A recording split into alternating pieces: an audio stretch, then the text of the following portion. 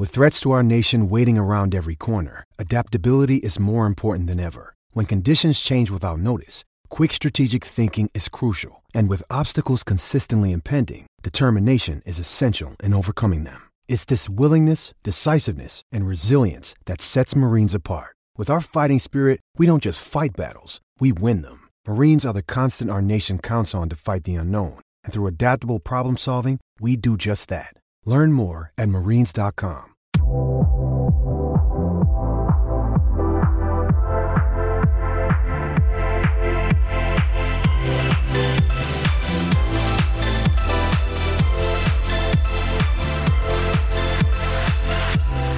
What's up, everybody? This is Stick to Football, Bleacher Report's college football and NFL draft podcast. I'm your host, Matt Miller, joined on this wonderful Monday by my boy, Mello. It's New Year's Eve, most likely, when folks are listening to this on Monday morning. We have not been fired yet. A lot of NFL coaches have been. Some college coaches have been. A lot going on both sides of it and in the middle ground where it affects the NFL draft. So we got a pretty fun show to get to today. Yeah, I believe they used to call this Black Monday. We know that there are going to be about 6 to 7 jobs open every year. So even if you don't think your team is one of those, we know the Browns' job is open. We know the Packers' job is open. So we'll get to find out. There are going to be a couple more open probably by the end of the day when you're listening to this. Yeah, and some openings in college football that we're going to get to. We are going to preview a lot of those New Year Bowl games. We're going to give you our review of the college football playoff games. Notre Dame, Clemson, Oklahoma, Alabama. What did we see from a scout perspective? What did we see from these guys going forward? Who's going to get in there on the next round? That game happens in 1 week, so a lot of excitement. I'll actually be in New York. I just realized that. I will not watch that game with you. So that's sad. Yeah, you are going to be traveling a lot here in the next month or so. So going to have some separation anxiety, I think. It's going to be rough. Thank God for FaceTime. It's going to be rough. All right, let's get to all the news. And the thing that I saw come across today as I was watching the games on Sunday, and you and I talked about briefly, was the Oakland Raiders have an opening for a general manager. They got to get somebody in there. They let Reggie McKenzie go. And this is an interesting job. It's a prime spot because you're going to have 4 of the top 35 picks in the draft thanks to some of those trades. You have a pretty good quarterback in Derek Carr. You have a weird as fuck owner. You got a head coach who's there for another 9 years and like $90 million. You're moving to Vegas. You might be playing next year in London. So there are a lot of like pros and cons if you want to be Ben Franklin and make a list on this thing.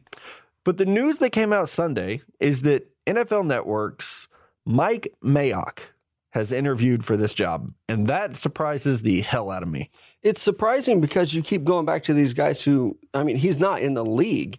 He does do a lot of draft and the general manager kind of stuff, but he's not in the NFL. He hasn't been for a very long time. We saw this last year with the guy from ESPN throwing his name in the hat. Louis Riddick. Yeah, trying to get a GM job. And he hasn't been out that long, at least. Right. And was high up at one point. So, Mike Mayock, fantastic on TV. So I have no jealousy toward him. I think he's very good at his job. And guys like him make this job possible for me. He played in the NFL. His last year was the year I was born, actually. So that's why we can't remember him as a player. But he did have some time in the league and has been with the NFL Network for a very long time. He's been there really since... seems like he was one of the OGs. Like when it first started. 2004-ish, probably when it first started. But he does a great job there. And I will say this as someone who I've had this job for 8 years, and I feel like I'm decent at it.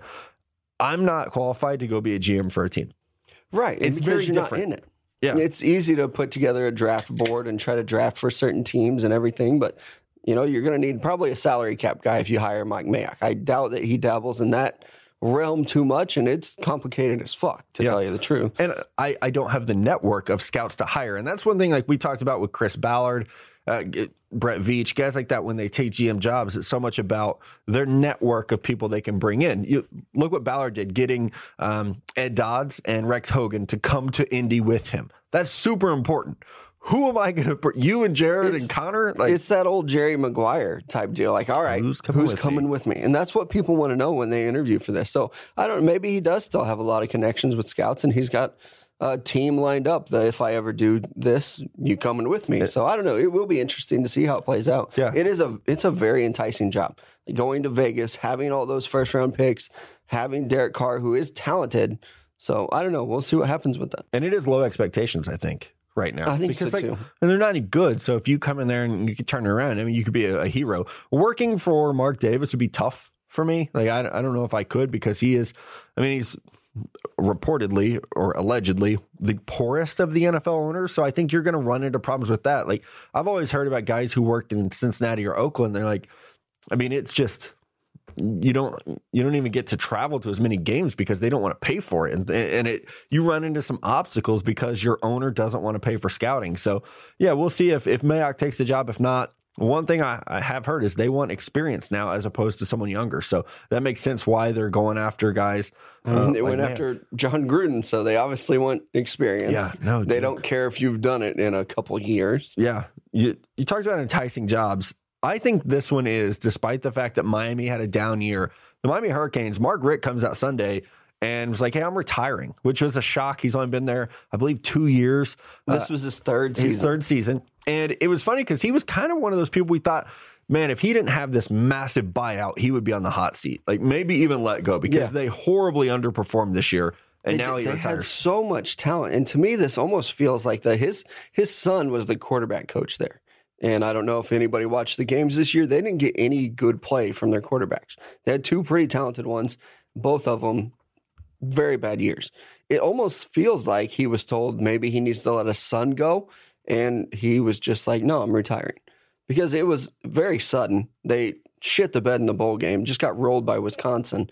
And then he retires on Sunday morning. So I don't know. Something doesn't seem right there. But is Miami still like a lucrative job that people are going to want to go to? The word is they are maybe talking about Rex Ryan, which surprises the hell out of me.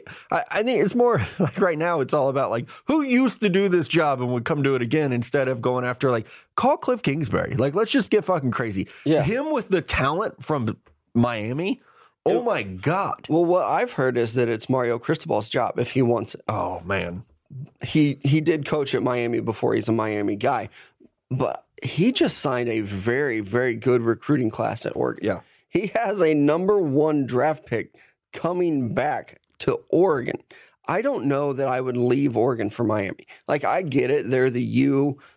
They're a traditional powerhouse usually, but I think he's got a pretty damn good thing going on there in Oregon right now. I think, yeah, I mean, like you said, Oregon is, you're not going to, but he did just sign a great recruiting class, so it kind of negates the fact that you would think traditionally you're not going to get the athletes and the players that you could at Miami. It's the best recruiting class they've ever had at Oregon. Yeah. I mean, he signed a great pass rusher and some really talented kids there. But the facilities at Oregon are some of the best in the country. You have all that Nike money.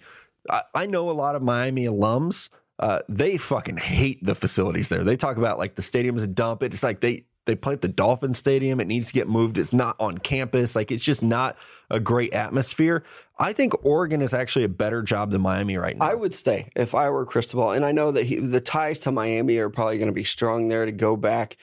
But I think he's got a really good thing going on in Oregon right now. And he should probably hang out there. One of the best teams in the Pac-12.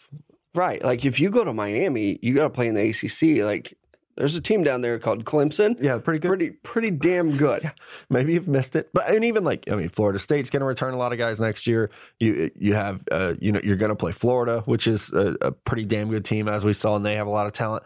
So I know Cristobal's a hot name. I think his buyout's like $10 million. Yeah, he does. He has a huge buyout that runs until next January. So if Miami wants him, they're going to have to pay up. They did have a couple guys in-house. I know Manny Diaz just left to take that Temple job.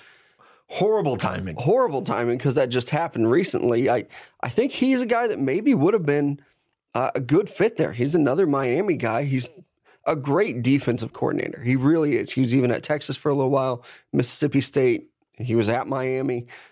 He's a guy that they probably could have looked at if they can't get Cristobal. I don't know if you can get out of your deal before you really sign it like that. I guess you could. I mean, you could. And I would hope that the fan base at Temple would understand that and just let him go back to Miami, but I don't know if that would work. So I throw out Cliff Kingsbury because I'm all about chaos and like, let's just get crazy. How about Lane Kiffin? He's already in Florida. Yeah. And so when I saw the news that that he retired, that's immediately what I went to. Like, who's a Florida coach that could come back there? So I thought FAU and FIU. except for the FIU coach, is Butch Davis. I don't think they're going to welcome him back to Miami. No. He's done a very good job at FIU, though. But yeah, Lane Kiffin, I think that would work out, except for maybe all the pretty girls walking around Miami. I don't know. I don't know what the situation's like at Florida Atlantic, but he's got to get his name back in the coaching ring before too long. Yeah. Yeah. So Mark Richt out. Our guy, my guy, Major Applewhite, fired at Houston today. Hate to say that we probably saw it coming, especially when he and Ed Oliver get into it a couple times a year. It seemed like it never really worked for him as a head coach. He's a good coordinator, a good assistant, maybe a good quarterbacks coach. Probably not cut out to be a head coach, or hopefully has learned some lessons from what didn't go well at Houston this time around. But that's a job that, surprisingly, everyone has already linked Dana Holgorsen to. I cannot believe it. Why would you go from West Virginia to Houston? And people will say, well, you can recruit Texas at Houston. Yeah, good luck. Right. Like, who's been able to? You got one player out of Houston to stay because his brother played there. His brother was already there. So, I don't know. I don't get it. I think this all goes back to Dana Holgorsen wants a fucking extension. Yeah, just give it to him. He has put his name in the hat for every job opening he's been tied to. And I think this is just another situation. He's not a Houston guy. He's born in fucking Iowa. He was just an offensive coordinator there. It's not like he has strong ties to the Cougars. I don't get it. I don't know why you would leave West Virginia to go to Houston. I have strong ties to Cougars. Yeah. I really don't, but that just sounded funny. Yeah, it is. I don't really understand where that comes from, because he was at Houston for a year. Right. This isn't a thing where he was there forever. He was at A&M too, I believe. I think. Yeah, right. Or Tech. Why wouldn't West Virginia just lock this guy up, though? I think they really should. I don't think you're going to get a better coach in West Virginia than what you have in Dana Holgorsen. He said one losing season, and that was his third year there. So he's been very, very good at West Virginia. You think of the quarterback progressions that they've had there, from Geno Smith to Will Grier. And yeah, they're going to have to reinvent themselves a little bit. They've lost 3 straight bowl games, which is concerning, but they've made 3 straight bowl games. In a Big 12, it's been pretty competitive thanks to Oklahoma has been dominant. Oklahoma State's always good. Texas has rebounded a little bit. I don't quite understand the hesitation there for them to just make it official. Just lock him up. Yeah, I don't know what the money situation is, but he's only making $3.5 million right now. So I don't know what he wants to get up to, maybe 5. But I would do it. I would pull the trigger on him. I don't think you're going to have a lot of options that are beating down the door to get into Morgantown. I don't have anything against West Virginia. I think Dana Holgorsen has done an exceptional job there in building that program and continuing some success they had carried over from the Big East days. But I would not replace him. And he is the 32nd highest paid coach in college football, I believe. And I want to double check this if we have time, but I think it's something where his buyout right now is really, really high. But after January 1st, it becomes $1 million. I believe he's the coach where his buyout almost goes away after the new year. So yeah, it is when you look at the list of people getting paid more than him, it's kind of ridiculous. Yeah. It was Oliver Luck that hired him, so there's no telling. He hired him. I don't know if you remember this. He hired him to be the offensive coordinator and the head coach in waiting. Oh, I do remember that. And then he got into a huge fight with obviously the head coach that was currently there. And so that didn't last. And then he just got named head coach. Yeah, well, whatever it takes. This wasn't on the rundown, but I want to throw it at you because I just saw this. Dana Holgorsen's the 32nd highest paid coach. You know who's 31st? Pat Fitzgerald. And there's talk that the Packers are going to try to steal him from Northwestern. I think I've said for so many years, people will ask me, hey, if you were ever going to work in the NFL, who would you want to work for? And I've always said the Packers. I'm not from Green Bay, obviously. I'm not a Packers fan, but working for that franchise would be amazing. Great ownership, great city. It's a cool structure. You have a very good quarterback there. I think this is a one job Pat Fitzgerald might actually listen to. I like that fit, too. Bringing in a defensive guy who he does have NFL ties as well, too. And I think he's kind of capped out what Northwestern can be. I don't think they're going to be a powerhouse in the Big Ten. Big Ten. So going to Green Bay, I would like that fit for him. I know he is a Northwestern guy, though. So are you going to leave your alma mater? And that's what I was going to say. There are only so many jobs you could leave your alma mater for, right? It becomes tough when you go home. Green Bay, the Packers, is one of those jobs. You're like, okay, I think everybody would understand this, except for they're all Bears fans at Northwestern, so they can be pretty pissed. But they did play in the Big Ten Conference Championship game. I guess I can't overlook that fact. But it was a weird year for the Big Ten, especially in the old West. But I don't know. Good for him. I do love him. I would love to play for him, but I don't know. If the Packers came knocking on my door, I think it'd be hard to turn down that job no matter where you're at. I'm now addicted to this USA Today coaching salaries list. Nick Saban's buyout is $33 million. Good God. Like, okay, cool. I mean, Scott Frost is Scott Frost is $25 million. Dabo's $35 million. Jimbo Fisher's buyout is $68 million. But yeah, he signed like a 10-year deal. So. Yeah, my God, I love things like this, like the salary breakdown things. I'll get stuck in like looking at teacher salaries for like a day. Oh, tell me about it. Like, oh, man, these guys are underpaid. Let's get to some draft news. Draft Advisory Board, which is set up where players who are considering entering the draft can submit their name. A group of scouts, personnel people reply with feedback. It's either first round, second round, or go back to school is how it works. So, first round, second, third, go back to school. And we got a couple people who it's leaked now, the grade that they got. I think the biggest surprise is that Byron Murphy from Washington, a corner that we all really like, Connor loves him, got back a second round grade from the advisory board. And I'm pretty sure we mocked him in the first round when we did our first mock draft Monday. And I think he could be corner 1 or 2. Like, he has that upside.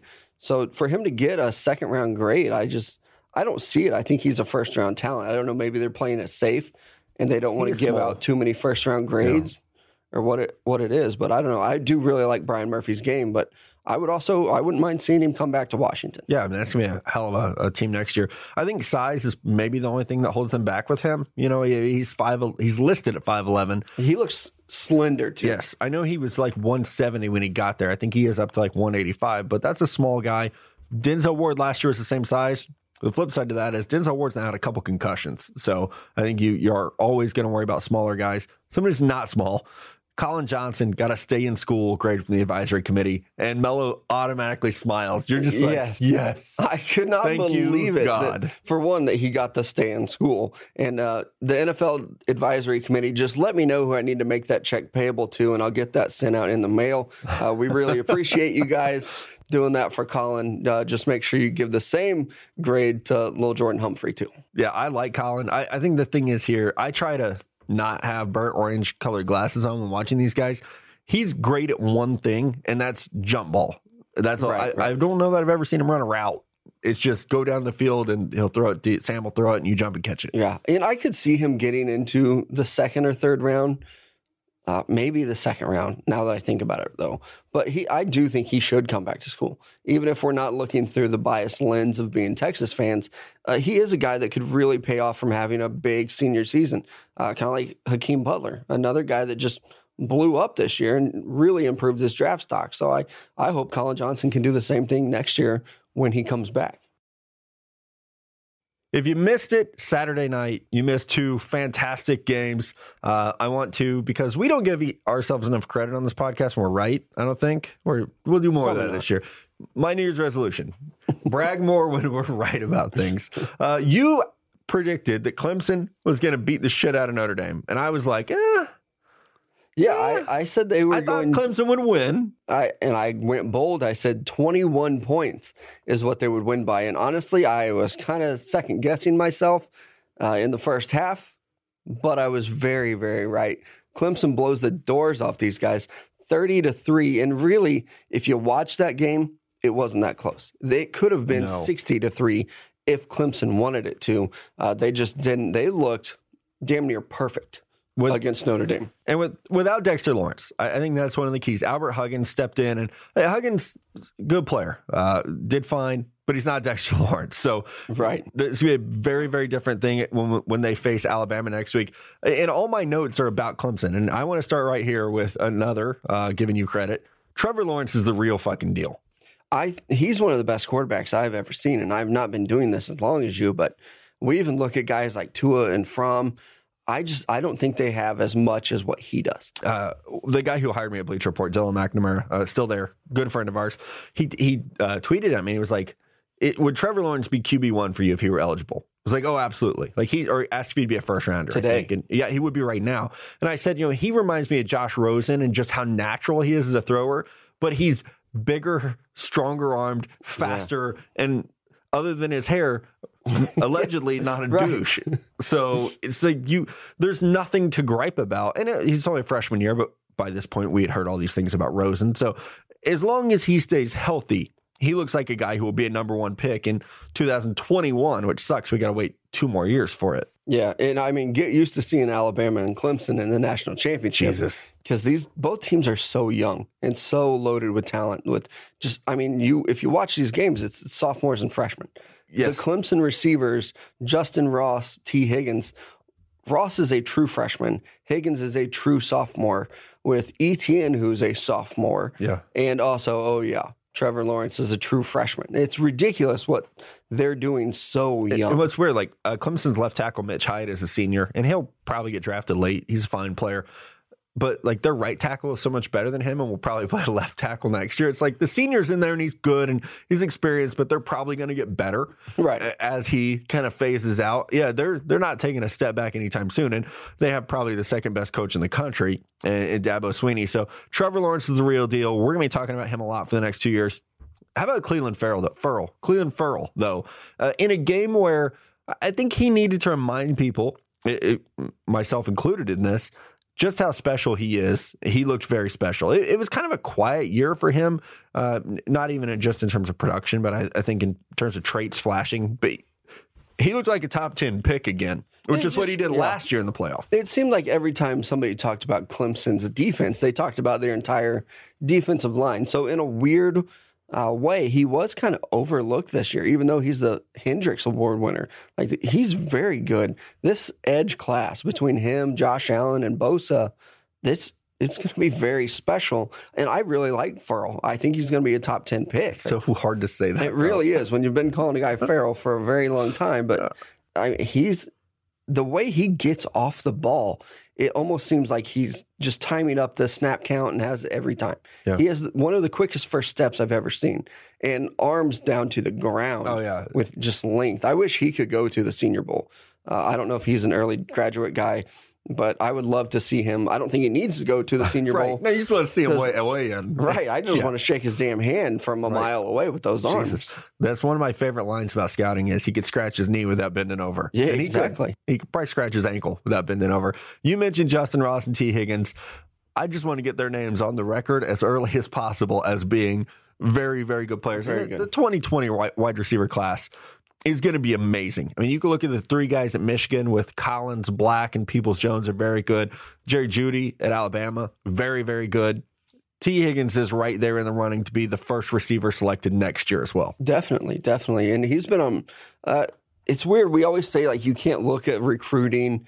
It won't help you with the draft, but it will give you, an idea, a heads up of players to watch. And he was one of them. Higgins was a big-time recruit coming out, and he's proving it on the field.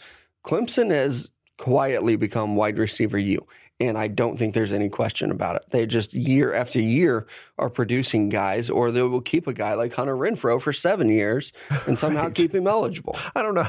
Dr. Renfrow, hell of a player. They are so deep at wide receiver. It's very impressive. So on the flip side of this for Notre Dame, they're another team that defensively, they're old. They're going to lose. Julian Love is a guy who got a second-round grade from the advisory committee. He's probably going to declare. Jerry Tiller is a senior. He's gone. Drew Tranquil is a senior. He's gone as well. And then offensively, the good news is they don't lose much. So this is a team that could be back next year if you trust Brian Kelly to consistently put together winning seasons. Yeah, and that's been tough for the Irish. So I don't know. Ian Book had a pretty damn good year. I don't know that. But he had a bad game against Clemson. Yeah, I don't know that I'm really sold on him. And I don't even know if the Notre Dame staff was. I mean, it's not like they made him the starter at the beginning of the year. So I don't know. And Brandon Wimbush will transfer somewhere else, but I don't know. We'll see. I did not have Notre Dame ranked very highly. Nor did I. So we'll see. Maybe they'll come back to earth. Maybe like the Eagles. They surprise everyone and make a run, and then the next year, they're struggling to get into the playoffs. So the nightcap of this one, which was a little bit closer, but a lot of the points for Oklahoma came in the second half when the game was out of hand. Alabama, Oklahoma. Alabama just basically reminded everyone that they're the baddest MFers on the block. And Tua proved to everybody that, guess what? He should have won the Heisman Trophy, or we should at least fucking wait until after the bowl games. If people are going to make their vote based on one game, shouldn't you let the two biggest games of the year happen first? Exactly. Like, how would, and maybe we're the wrong people to ask. Connor's at the Rose Bowl right now. We can't ask him.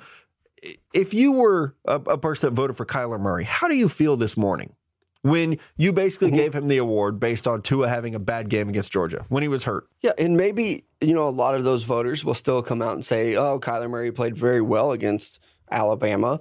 If they're looking at a stat line, it's exceptional. But I think there are also a lot of people that would say, you know what, I would change my vote. If I had to do it over again, I would change my vote to Tua.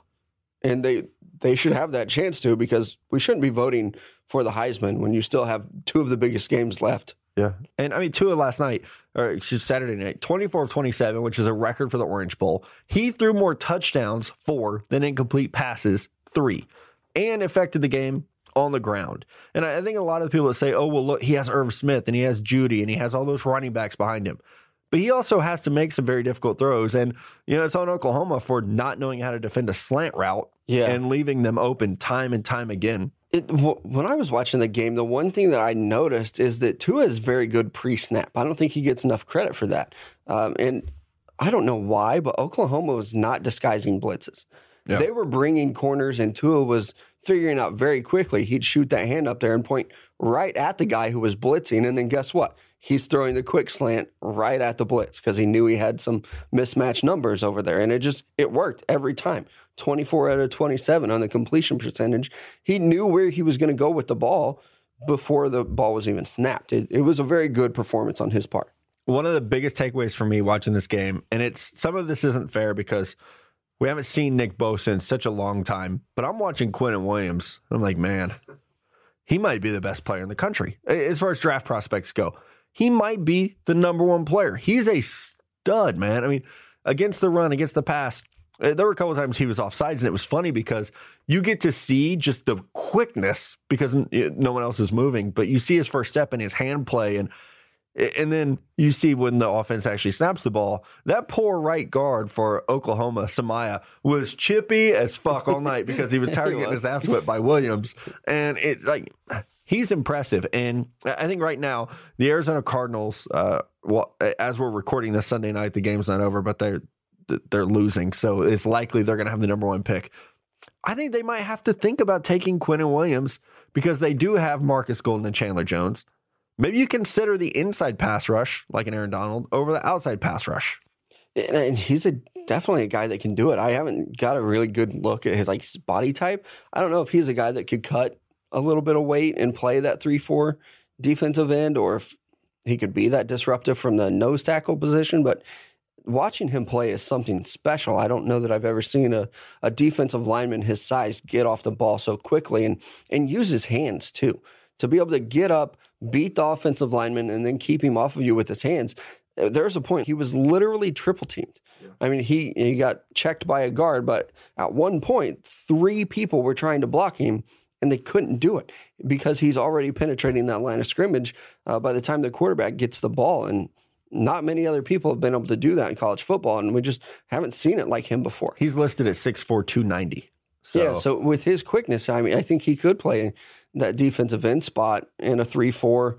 He could play in a 4-3. He fits any defense. But yeah, for the Cardinals to get him, I'm trying to think of a comp for him, but I don't know that. I wanted to say Gerald McCoy earlier, but I think he's better than that. He's quicker. Potentially quicker, yeah. Yeah, I think that would maybe be the 2 that we could go with. John Randall? Who's the Cardinals used to have that guy that was really big. Calais Campbell. Yeah. Yes, like a shorter Calais Campbell's like 6'6". Yeah, I was going way back to like like a giant, like John Henderson. I kept thinking John Henderson, but I knew that wasn't right. They like those tall people, and he's not quite that tall, but he looked fantastic. The other player that I love this guy. I've talked to you all season about him. Josh Jacobs, a running back for Alabama, is one of my favorite players in the country. Not only because he put that Oklahoma defender in a coffin last night when he tried to get in front and of then him. just broke another one in half with a juke move. Yeah, he's special. He would be the number one running back for me in this class if he were to declare. And I've said before, when I talked to people at the school, they were like, yeah, we think he'll probably come back. Like, what? Yeah, I don't know. Why? Drinking the Kool-Aid down there. I think he wants his chance to be that feature back. And I know that a lot of people have talked about Najee Harris, but I think if Jacobs comes back, he's going to be that number one back again. It's just that's what Nick Saban does. He gives the ball to his seniors. This year with Damian Harris. That stable of running backs is so impressive. It's not fair. It's really not fair at all that they have that much talent and just keep rolling it over and over. On the Oklahoma side of things, Kyler Murray took some hits that made me think he's going to want to go hit the baseball instead of taking hits from players. One from Quentin Williams where Quentin ripped his head off. Right. And then his right guard fell on him too. Kyler Murray didn't look great. He did rebound well. Marquise Brown was invisible. And I know he's been hurt and they said the humidity bothered him. But I think for a small wide receiver, you're going to worry a little bit when the dude disappeared in the biggest game of his career. Yeah, and especially when you got a guy like CeeDee Lamb next to him, kind of taking a lot of his attention. I don't know which one I would have rated as the higher prospect, but obviously Brown's probably a little bit injured. I won't hold this game against him too much. As long as he can get healthy and he can still show off what he can do in the combine, that's what I think he needs to worry about next. Man, CeeDee Lamb, that block he put on Mac Wilson. God, that is not a small man to be blocking against. So we don't talk very highly of Oklahoma on here very often, but that block was to have the balls to go block Mac Wilson. I mean, it takes a lot of them, and he did it, and he hit him square in the chest. Yeah, it was a hell of a play, and Mac Wilson hops up clapping like, you got me. And he even congratulated him on Twitter. He's like, yeah, you definitely got me. But we won. Yeah, we got the W, but... Right, and that's all that matters at the end of the day. It's weird because the college football playoff first round has already happened, and yet we still have some New Year's Eve and New Year's Day games to get to. It feels weird that, I'm programmed for the NFL where it's like the season ends and there's the playoffs. Right. Yeah, I know. College football, it's like, oh, wait. I should go back and change our resolutions and we should fix that. Like, we should play all these New Year's, the New Year's 6 games and then have the playoff. But, whatever. I do like the New Year's 6 line. Like, it's easy for me to. It makes people feel special. I'm very OCD, so it's like, this is to the point. Like, let me know what it is. There are, I believe, 6 games that we're going to break down. That's convenient, the New Year's 6. And it's important to note, these will be the last, these 6 games, then one more, but I think we'll probably pick the same team for the national championship game. You currently have a 1-game lead on me in the standings. 51 to 20. You're 51 and 23. I'm 50 and 24. And I'm looking at our picks for this week, and they're not that different. It looks like, we got 2 games. 2 games that are different. So it's really going to come down to this week. So it's big. This is a big week. Let's start with the game that if I could pick 2 college football coaches and watch them fight, it would be these 2. Oh, Northwestern versus Utah. And I think I would take Pat Fitzgerald in a fight against Kyle Whittingham. I agree with that too. And we've talked highly of Fitzgerald here. But his football team, if we're going to look at those guys, these are 2 very, very good defenses, as you would guess from their coaching staffs. But that Utah defense is really looking pretty special this year. Their quarterback, Huntley, is listed as questionable, but everything that I was able to find says it sounds like he's going to play in this bowl game. And I think that's going to make a big difference going up against Northwestern, who does have some talent on offense. I mean, they've got Clayton Thorson, who's looked at as, at one point, maybe even a first-round quarterback. We'll see him at the Senior Bowl, but Utah is going to get a better look against him this weekend. I'm going to go with Utah in this game. Yeah, I am too. And this one was actually tough for me. I kind of went back and forth on it, but I think Utah I believe they're favored. Is that right? Yeah. They're favored. I just think Utah's toughness on defense is so, it's one of those things like we talk about often, but I feel like it's still overlooked enough.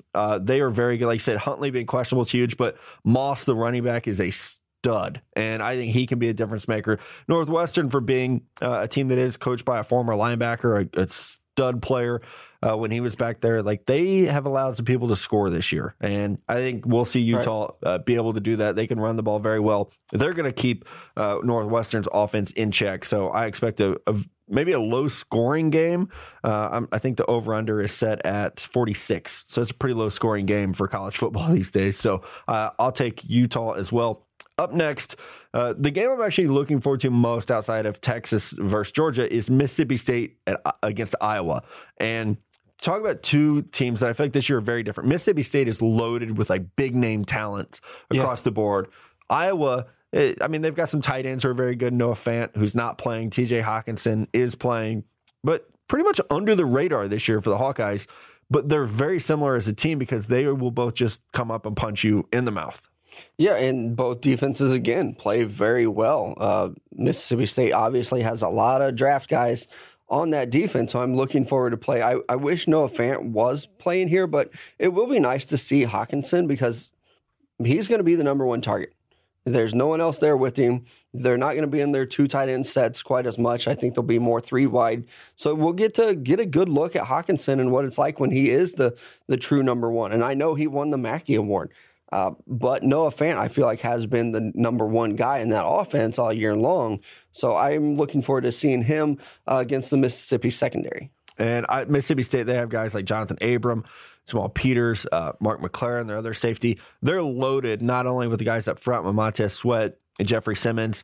Everyone knows I love their offense. They run the hell out of the ball. Nick Fitzgerald, Kylan Hill, they will run it. And so that's going to be a fun matchup against Iowa that's traditionally a very good team against the run. I think Iowa this year just lacks the talent to stop Mississippi State. They don't have the horses on defense to play with these guys, and especially with that option offense. So I'm taking Mississippi State in this one. Yeah, and I am too. Like you said, I think Mississippi State just has the advantage because they have a little bit more talent on offense, especially when Noah Fant's not going to play. So I'm giving the advantage to the Bulldogs. All right, LSU versus UCF. And it's really like LSU's B team against Central Florida because almost no one is playing. Devin White is, but Greedy Williams isn't. And I actually read an article on Sunday that like half the LSU defense has decided not to play in this game. So it's going to be huge. Then a lot of them are also injured too and are not making the trip. I know one of their cornerbacks, their dad recently passed away. I don't know if he's going to be playing in the bowl game. So it's going to be a different LSU team than maybe what we saw against, Alabama and Georgia. But I do still think that they have enough to beat UCF. And maybe I should throw this out there so Twitter doesn't go crazy. I don't hate UCF. I think they're a good football team. I just am picking LSU to win. It is nothing personal. I'm just picking who I think is going to win this football game. And for me, it's LSU. So I had LSU on here. I was going to pick LSU. And then I realized how many people aren't playing and the fact that they can really struggle to score points at times. And I know Central Florida is without Mackenzie Milton. Yes, I have watched the news and college football within the last 6 to 8 weeks. I know it. But I still think that UCF is a good enough team to shock LSU. I have a feeling that the Tigers are going to walk into this game and be above it. Like they think they're too good for UCF. That's what Auburn did last year. Exactly. And UCF will punch you in the nuts. So that's why I'm picking the Knights. In a bit of an upset, I've taken a lot of heat on this podcast. People say that I'm not a UCF fan, that I'm not a friend of the Knights. Well, I'm picking you, so don't let me down. And their quarterback is still very good. And I will go on record, if Mackenzie Melton were playing in this game, I would take UCF without question. But their freshman quarterback is still very good. That's just what's swaying my vote right now. So Darrell Mack Jr. he's been very good in the games that he's played. I just think that the depth of LSU, even though they're missing a lot of guys, is going to be too much for UCF to handle for all 4 quarters. Now, if they do come in like Auburn last year and they just think that they've already got this game won, UCF will win it easily. But I think that the Ed Orgeron team will come in focused. Now, I said that about Harbaugh in Michigan, and I was completely wrong. So maybe this is the game where you get me. It's not my most confident pick this week, but I am going to go confidence LSU. Meter. I think we broke that out once before, and we couldn't agree on a scale. So, but it's low. It's low in this one. I think you actually just picked the favorite in every game because you're trying to win the pick'em. No, I didn't even put the odds in here until after I made my pick. Sure, you did. Sure did. Kentucky versus Penn State. We are split on this one as well. I'm taking Kentucky. I have to roll with my guy, Josh Allen. They are a team that I think has surprised a lot of people this year. And I know Penn State, like, this is Trace McSorley's last game. He's probably going to be fired the fuck up. Miles Sanders is a very good running back. Like Penn State just doesn't have anybody on defense that scares me. So I think Kentucky, with the run game that they have with Benny Snell, and again with my guy Josh Allen on defense, he's going to be able to corral Trace McSorley, keep him quiet. I got to go with the Wildcats. I think this is going to be an incredibly low scoring game. The over-under is set at 47, and I would take the under because I think that Penn State is going to try to hold on to the ball on offense as long as they can, and that Kentucky defense is going to be very good. I don't know that Kentucky is going to be able to do much on offense. They're just so one-dimensional. They don't have much of a passing game. You know Benny Snell is going to carry the ball probably close to 30 times in this game. It's going to be like Derrick Henry at Alabama. Right, and I think the magic number to win this game is like if your offense can score 20 points, you will probably win this game. But I am going to go with Penn State. I just think that they have more weapons than Kentucky because Kentucky's so one-dimensional on offense. Yeah, they are one-dimensional, that's for sure. I mean, their quarterback, Wilson, 11 touchdowns, 8 picks on the year. That's it. That's right. That's like a day for a Texas Tech quarterback. And there are a couple players on that Penn State defense that are okay. They have the guy in the secondary. I can't say his name. Yeah, I know you're talking about. But he could do something in the bowl game. Yep. All right, next game, Washington versus Ohio State. This is Ryan Day's first game, or is Urban Meyer coaching? It's Urban Meyer's last game. Urban Meyer's last game. Ohio State ain't losing Urban Meyer's last game. No way. Yes. Not a chance in hell. It might also be Dwayne Haskins' last game at Ohio State. Right. We'll see what happens there. And I think the impressive thing about this one is I know it's the Rose Bowl, but almost everyone is playing. Haskins is not sitting out. Like some of these receivers not sitting out. Draymond the running backs. Yeah, they are all playing for Ohio State. And from what I've read, the same for Washington. I couldn't find any reports of guys like Murphy sitting out or Rapp sitting out. So I think it will be a pretty good game. But if Ohio State is hitting on all cylinders, they are a top 4 team. They've just had a little lapse here and there that have kept them out. But they're super talented. And I think that they're going to rally around Urban Meyer in his last game here. And they are going to win this thing. Yeah, I don't know that this one will be particularly close. And I love Chris Peterson. We've sung his praises before on the podcast. Washington's head coach is a very good one. Man, they are so limited offensively this year. Like Myles Gaskin is a fun college player, but Jake Browning is not that good. And the Ohio State secondary, they have struggled at times this year, but I think they're good enough to. Their linebackers are good too, and they do have guys on the defensive line. They've got Jones and they've got Chase Young, who we've talked a lot about. Yeah. I don't know. Is Adams the tackle? Is he playing? Trey Adams for Washington, I believe he is playing, so that'll be a good matchup. And since he didn't meet the 4 games, I think he's redshirting this year, and he's going to come back next year. But seeing if Adams does play, and then their right tackle McGarry, I want to see what they can do against that Ohio State pass rush. Very true. All right, the last one, the big one. Our University of Texas Longhorns in the Sugar Bowl against Georgia. A lot of people have asked, are you guys going to be at this game? We are not, because I'm frankly not home in January, so I need a night with my kids.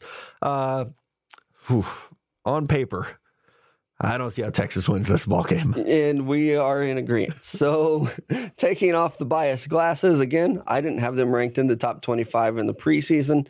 I liked Texas's chances before I saw the whole Georgia team going off about how they needed to be in the playoff. I think that they're going to show up to this game and they're going to be pissed off and they're going to try to make a point of we should have been there in the playoff. And I disagree with that statement, but I think they are bought in. One thing that I am looking forward to is last year, Tom Herman really rallied the troops for that last game, that bowl game. Missouri, and they played their asses off for him. So I think both teams are going to come in with a fan base that's going to travel, and both teams will want to win this game. It's not going to be like Florida and Michigan, where Florida just shows up and kicks the shit out of them. So it's going to be a good game. I really wish DeAndre Baker were playing in this game. That's what I was going to say. DeAndre Baker is a first-round corner. Getting to see him matched up with Colin Johnson, he wouldn't have covered L.J. Humphrey because Humphrey's in the slot so much, but that matchup alone would have been worth the ticket. But now we're not going to get it. Baker decided to sit out. Keep himself healthy for the draft process, which we respect. Do it, man. If that's what you want to do it. But if Texas has a chance, that's it. Attack the Georgia secondary. They obviously lost a lot to the NFL draft last year, Georgia did, especially on defense. So if there's an area that maybe somehow Texas has a chance is if this gets into a shootout and they could then somehow turn this over. Or if Jake Fromm has a day like he did at LSU, then this is a different ball game. If they can find a way to pressure him with guys like Hager, then maybe. But still, it's Fromm against a pretty young secondary still, and a secondary that at times looks like one of the best in the country. And then at other times you wonder how they're even starting. Yeah. So we'll see what we get with them, but it's still. Georgia shouldn't be able to run the ball that well. Like, the Texas run defense is very good. The over-under is 58, which is about on the head. Like that seems about right. I would probably take the over, just because I do think we'll end up getting into a shootout. But the spread's 12.5. Yikes. No, I do think it will be a close game. So even if Georgia comes in just pissed off and focused, I do think that it's going to be closer than 12.5. I would take those points, but I would pick Georgia outright to win. All right, that's our show. Hopefully you guys have had a happy new year. Mello and I will be back on Wednesday morning. Connor's traveling at the Rose Bowl, so we'll be back. Mello and I holding it down, getting you caught up on all the news from the New Year's 6 bowl games, recapping that, all the firings in the NFL, any hiring news that we're hearing. It's time to get into it with draft season officially here now. We're excited. Hopefully you're excited. Make sure you hop on to Apple Podcasts, subscribe. Go ahead and leave that 5-star review. Won't hurt my feelings. Let's kick 2019 off great. We'll talk to you all Wednesday morning.